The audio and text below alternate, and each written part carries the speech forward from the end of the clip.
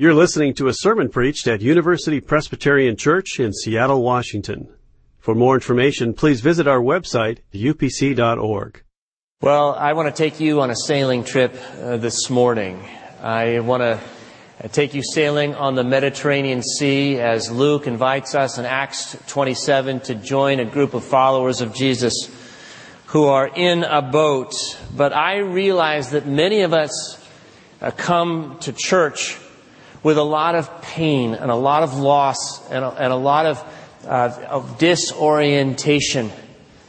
And it's because of that I believe that the church has preserved for us a remarkable narrative described in rich detail of a great storm, a typhoon that afflicts the followers of Jesus Christ.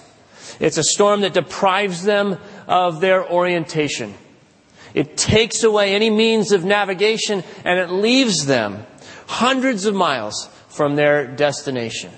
And this is Acts chapter 27, and I'd invite you to open it up and hold it in your lap here as we go through this story together. But in the midst of this typhoon, here's the good news. How do you like this?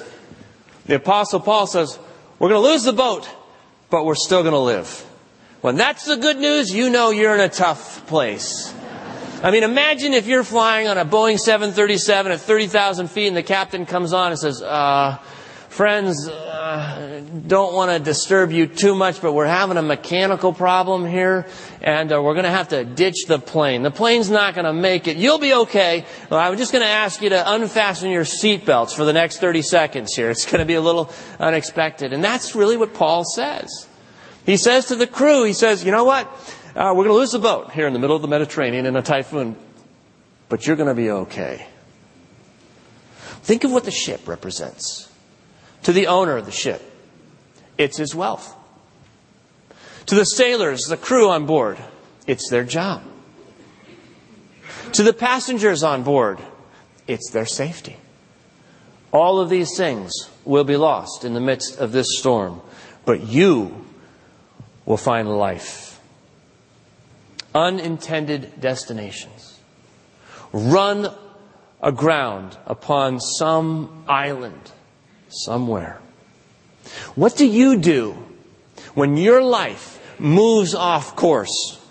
Happens to all of us. We all have hopes and dreams and plans for the future. We all think about what we want to be doing, where we want to be doing it, and who we want to be doing it with. And then someday there's this massive gale that blows us right off that course. We find ourselves run aground in the midst of a typhoon. We never saw it coming. So what can we do? Well, the Apostle Paul finds himself in just such an unintended destination. And in the midst of this, God gives him 3 gifts. And I believe these same 3 gifts God wants to give to you and me this morning if you find yourself likewise off course. I want to lift them up for you, polish them briefly, and commend them to you as we go through this story. Let's begin by just looking at what happens to the Apostle Paul. I'm going to show you a couple of maps so you can visualize this. The story begins here in Caesarea by the sea. Apostle Paul's been here possibly 2 years. He's under arrest in the custody of Romans. He appeals to the Caesar. Why? Not because he thinks he's been unfairly handled. He knows that. But because he wants to take the good news of Jesus Christ to Rome, the imperial capital. So the Romans put him under the care of a centurion. That's somebody who has a command of 100 soldiers named Julius. Julius books passage with a boat that is headed way up here, the coast of Asia Minor, modern-day Turkey, near the Black Sea. And it's likely a grain trading ship that's come from Alexandria, where grain can be picked up at the mouth of the Nile and carried and sold all along this coast here. They proceed up the coast, and they have to go in the lee of Cyprus. Here's why. The prevailing winds on the Mediterranean are west winds. They're flowing out of the west towards the east. So they got to have shelter here beneath Cyprus and pick up some favorable currents here in the lee of Asia Minor, and they come to Myra. In Myra, it's time to jump for another lift because this boat's going to go north and they're going west. So they pick up a large ship, actually, from Alexandria. This boat is we know, loaded with grain for Rome. And so Paul and his companions are booked on this. Now, this ship is heavy, but with all of its heft, it is not able to move up a wind here. This is the fall. It's AD 59, most likely. Late in the year, the winds are getting strong, and they spend a lot of time right here in this section between these two cities. The captain finally decides to take recourse in the lee of these islands and moves down here towards Crete. What's happening is the westerly winds are being complicated by winds that are coming down from the Aegean Sea here. So they have a northwesterly breeze, and the best thing they can do is hope to get in some shelter underneath this island, which is Crete, as you know. They make their way to a little harbor called Fair Havens, probably a little bit east of where this map shows, right in here. It's just east of a cape.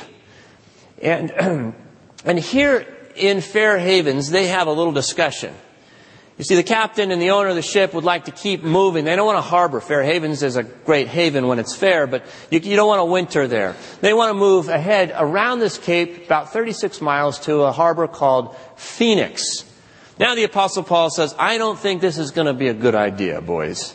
He says, if we do that, you're going to lose your cargo and we risk losing our lives.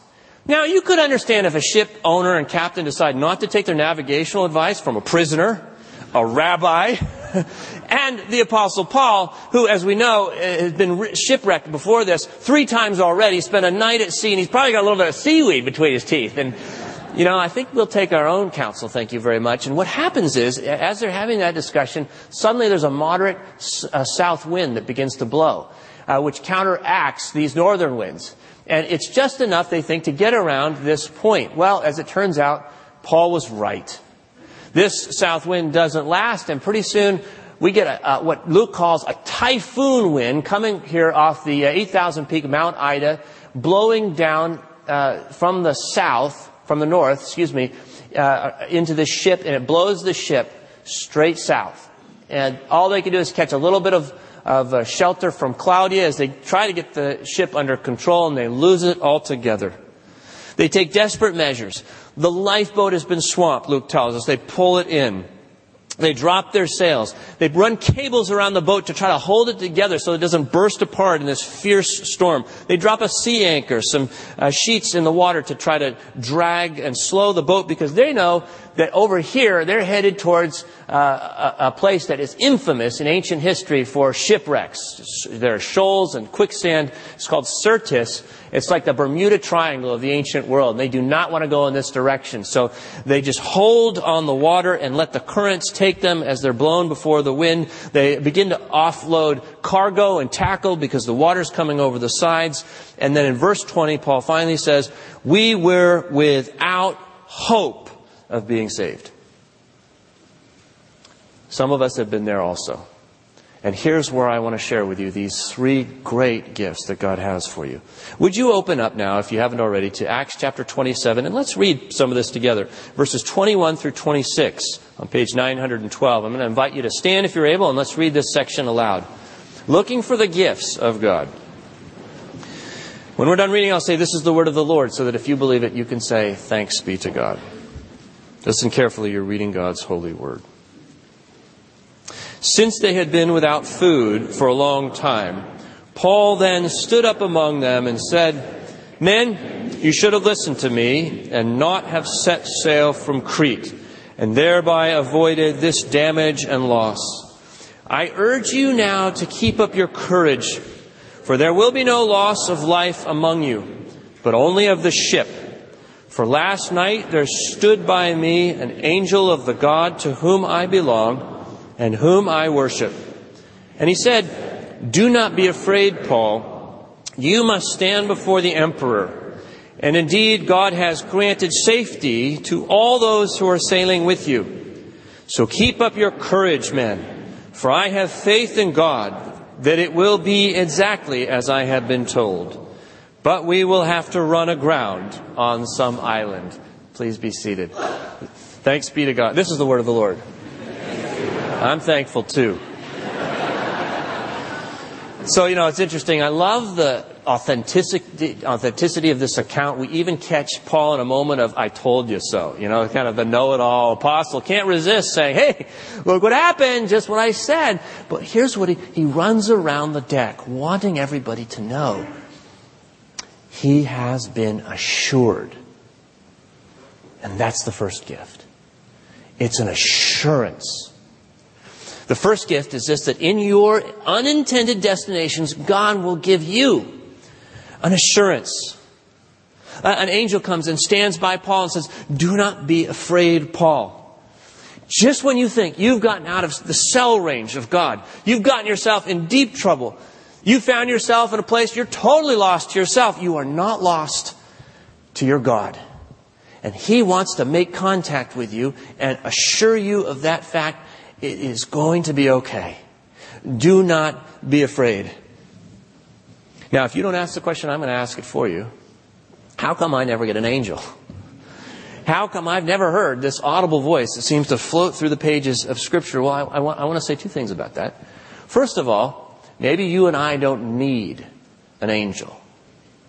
You and I have something that Paul doesn't have, don't we? What's that? We have Paul.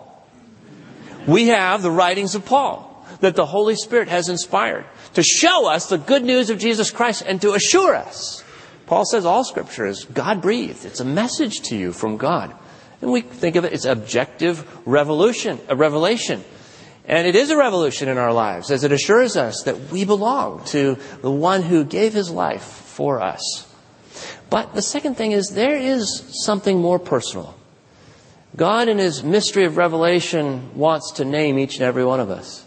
And He does come and give us a very intimate, very personal assurance when we need it most. We don't always hear it, but He knows how to communicate with us when it is absolutely necessary. Young boy Samuel in the tabernacle hears his name, Samuel, Samuel. Well, it's the Lord calling reassurance into his life. He thinks it's Eli because he hasn't cultivated the practice of listening for God's voice in his life. But the Bible testifies from beginning to end that He is a speaking God. The psalmist says, I bless the Lord who gives me counsel in the night also. My heart instructs me. The Lord speaking through the psalmist in Psalm 32 verse 8 says, I will instruct you and teach you the way you should go. I will counsel you with my eye upon you. Jesus is the Word. God is a speaking God, John tells us. And then even the Apostle Paul here, chapter 8 of the book of Romans says, I can tell you what this assurance has felt like in my life. It's when my spirit has been joined together with the Spirit of God, and there's been something within me that has leapt up to say from time to time, Abba. It means Daddy, Father. It's that experience of assurance that you can count on when you find yourself in very unintended, very unwelcome, sometimes even hostile destinations. He is reaching out to you to give you an assurance. That's the first gift. Now the second gift, as the story continues, we'll find ourselves here at verse 27. Luke tells us it's been about 14 days since they have been blown off the shore of Crete, and they're zigzagging all around here in the currents. For 2 weeks now, they haven't eaten any food, possibly because they are seasick, possibly because they're preoccupied with the chaos on the deck. For whatever reason, they are hungry and exhausted. And here's what happens. Look at what the Apostle Paul does. Verse 33. Let me read this. Before I read this, what you need to know is that they have begun to suspect that they're close to land. We don't know how that is. Maybe they've seen birds. Maybe the pattern of the waves has shifted. Maybe they've heard crash or breakers on rocks. But they have tested that. They've dropped down for some sounding, some depths, and received 20 fathoms, 15 fathoms. It's getting more shallow. We're approaching land. And so what they do is they toss 4 anchors off the stern and hold, because it's night. It's dark. And they don't want to approach the land in the dark. So they pray for the dawn, Luke tells us. But now verse 33, here's Paul. Just before daybreak, Paul urged all of them, take some food. Today's the 14th day that you've been in suspense or in anxiety and remaining without food, having eaten nothing. Therefore, I urge you to take some food. It will help you survive, for none of you will lose a hair from your heads. After he had said this, now listen to this description. He took bread, and giving thanks to God in the presence of all, he broke it and began to eat. Then all of them were encouraged and took food for themselves. Here's the second gift. The first gift is God's assurance. The second gift is this. In your unintended destinations, God will allow you to assure others. The Apostle Paul apparently is taking the assurance that he has received. It's going to be okay for you and the crew. And now he shares it in this moment of desperation. He's able to get past his own typhoon. He's able to get out of that. He's still in a typhoon, but he's starting to get beyond himself as he ministers a ministry of presence in other people's typhoons. See, he comes alongside. And how is it that he does this? Well, the language that Luke uses is remarkable because it echoes for us, those who've been reading the Gospel of Luke and those who've been reading the book of Acts, the Eucharist. He took the bread and giving thanks, he broke it. Now, is he serving the Lord's Supper as though all these pagan soldiers were now believers? No, he's not. There's no wine here. There's no words of institution here. But the reader is alerted that there's something deep inside Paul's life that gives him the opportunity to move into other people's lives when they're in crisis. You know what that is? It's the presence of Jesus Christ. He's rooted in the presence of Jesus Christ. And as he breaks that bread, he and we are reminded of that reality for Paul. And it is that very reality that inspires him now to go out with fresh assurance into the lives of other people. It's so easy when we lose hope for ourselves to lose hope for other people. When we get disoriented to pull inward and feel sorry for ourselves and to not to be able to think about anybody around us, we just become preoccupied. But it doesn't happen to Paul. It's almost a gift that Paul gets to be able to get out of himself and into the lives of other people with a ministry of presence. Hey, I'm going to make it. Hey, you're going to make it. Let's have some bread. Going to need some strength. It's so simple and yet so very profound. I told you a story a few weeks ago about a friend of mine. He had been looking through his breakfast window and he saw one of his neighbors walk by. And his wife got a nudge because they didn't know this couple. But they had heard that the man had just had a stroke and was recovering. And you could see that as he hobbled along the sidewalk. And my friend went out and they introduced themselves. Well, I was on the phone with my friend, again, this week. And my friend, he's elderly, he's retired, and we've talked about how he feels disoriented at this stage of his life. He really doesn't know what use he could be. And you know what? He could throw a self-pity party right there. But I got to tell you, this is so funny. In the middle of the conversation with me, this man and his wife, Bob, walked by, just like I told you a few weeks ago. And he says, "Oh, George, I'm sorry. Can I just interrupt this for a second?" And I say, "Sure."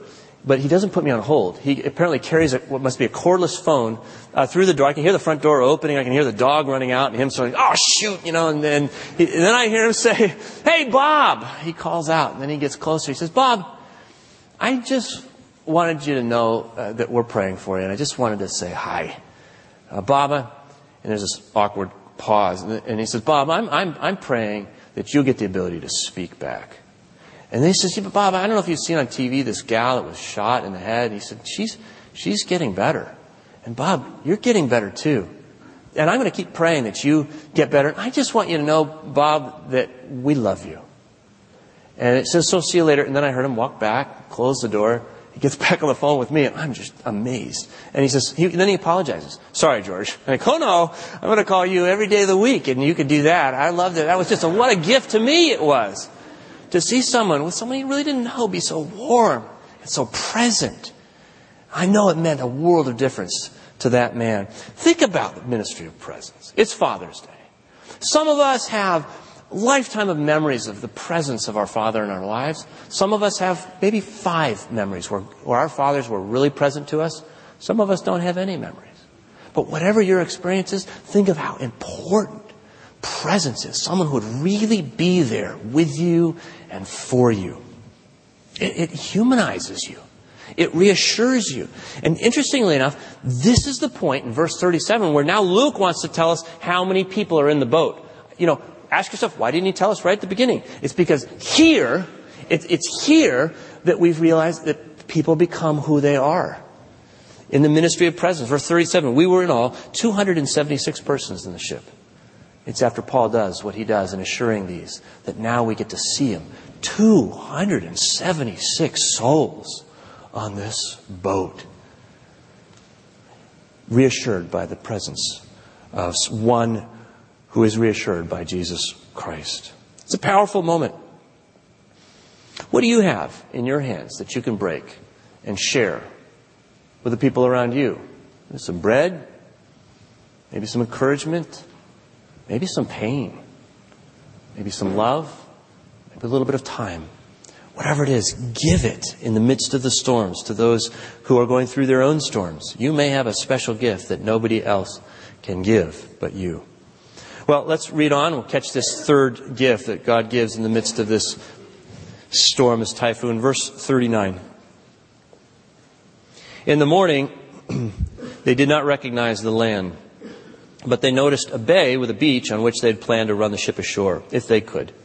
So they cast off the anchors and left them in the sea. At the same time, they loosened the ropes that tied the steering oars. They're trying to get some maneuverability. They hoist the foresail so they can direct with the rudder to the wind. They make for the beach. But the plan doesn't work. Striking a reef, they ran the ship aground. The bow stuck. Here they're off the coast too far and remained immovable. But the stern was being broken up by the force of the waves, crashing, tearing the boat to bits. The soldiers' plan was to kill the prisoners so that none might swim away and escape. Now, this was within their rights to do so. The penalty in military law in Rome for losing a prisoner was the punishment to which the prisoner had been liable. So if Paul is going to his execution, these guys let Paul go, then they would be executed. So they're within their rights, and they're making a rational decision to kill these prisoners. They're sharpening their blades to kill the Apostle Paul right here. This is going to be the end of the story. The New Testament's coming to a quick end. But the centurion, this is Julius, wishing to save Paul, kept them from carrying out their plan. He ordered those who could swim to jump overboard first and make for the land, and the rest to follow, some on planks and others on pieces of the ship. And so it was that all were brought safely to land. So finally the sun comes up and they can see where they are. They make for the shore. They miss. They get stuck in a sandbar. The bow is fixed and the boat's ripping apart. And the Roman guards are unsheathing their swords, and this will not end well. But Julius, the Roman soldier, the authority of Rome, will save Paul's life. I didn't see that coming. I did not see that coming. See, and here's what happened. Because of the ministry of presence of Paul in the life of Julius and probably many others, something's happened. There's a new hope in Julius's life. Maybe we will make it to the shore after all. Maybe there is something significant about my life that God wants to preserve. Maybe this relationship with Paul is an important relationship for me as well as for him. Who would have thought? You see, here's the third gift. In your unintended destinations, God is leading you into unpredictable hope. You can't see it coming. Somewhere in the wings, there's somebody, and you don't see him. Maybe you don't know them. But maybe out of your ministry of presence, someone steps forward and this person opens the door to the next chapter of your life. Think about what Julius means to the Apostle Paul. Paul's ministry from here on in is going to be what? A prison ministry. The people on whom Paul will from this point forward have the most immediate impact on their lives, the good news of Jesus Christ, are prisoners and prison guards. And Julius is the first fruit. Paul didn't see this coming. He didn't know that this would be his future ministry. And here it comes to him in this unintended, unwelcome, unexpected destination. So Paul would write, when he writes this letter to the Philippians, it's his most joyful letter, Philippians. He begins by saying, this is all worked out great. It's actually helped to spread the gospel so that it's been known throughout the whole imperial guard, the Roman soldiers in Rome, the emperor's guard. They're now believing in Jesus. He ends the letter by saying, somewhat not facetiously, but really provokes our curiosity, all the saints greet you, especially those of the emperor's household. Look what God is doing in this next chapter of Paul's life. It's like We hear in prophet Jeremiah, it's been read for us already this morning, talk about unintended destination. It was from Babylon, utter exile, that God's people heard this prophetic word through Jeremiah. For surely I know the plans for you, says the Lord, plans for your welfare and not for harm, to give you a future with hope. Have you ever wondered why Luke is so detailed about this story? It's so long, and there's so many details. Well, for one reason, Luke is an eyewitness to this. This is one of the we sections of Luke. It means Luke was actually on board this boat. But more importantly than the authenticity of this text, I think we see its spiritual meaning for us. When you and I find ourselves blown off course, we'll look back and we'll see 100, 1,000 decisions we made along the way that got us to this point. And what Luke wants you to know is that God is in every single one of those details. He is there assuring you, allowing you to assure others, and leading you into a hope that is bigger and brighter than anything you can imagine. This is the hope that Luke has been showing us all the way through this book. I just want to recall for you how this book began. It was with a mighty wind. A wind of God's Spirit. The presence of Jesus Christ that brings His followers to life. And it's been this wind, the wind of the Spirit, that has been blowing through the pages of this book and the circumstances, bringing hope to all. And now it concludes, the real force in our lives is not the typhoons of the Mediterranean Sea, it's the wind of the Spirit of Jesus Christ. What do you do when your life slides off course? Listen. Listen for that assurance that comes to you through Jesus Christ. And then share.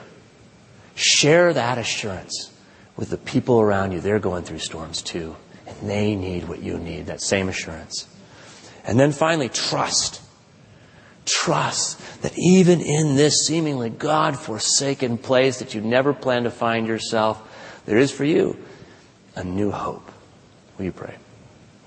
God, to that all we want to add is our amen, which means let it be true.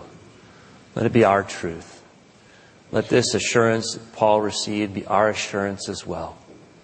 You haven't lost us, and you are the one who is ever in pursuit of every individual sheep. And so we open ourselves to you. We open ourselves to others, and we open ourselves to a new future and a new hope. In Jesus' name, amen. For more UPC audio or to find out about service times, visit us at upc.org. All online audio is available on CD and cassette. To order copies of sermons and classes, please visit upc.org/audio, email audio@upc.org, or call 206-524-7301, extension 117.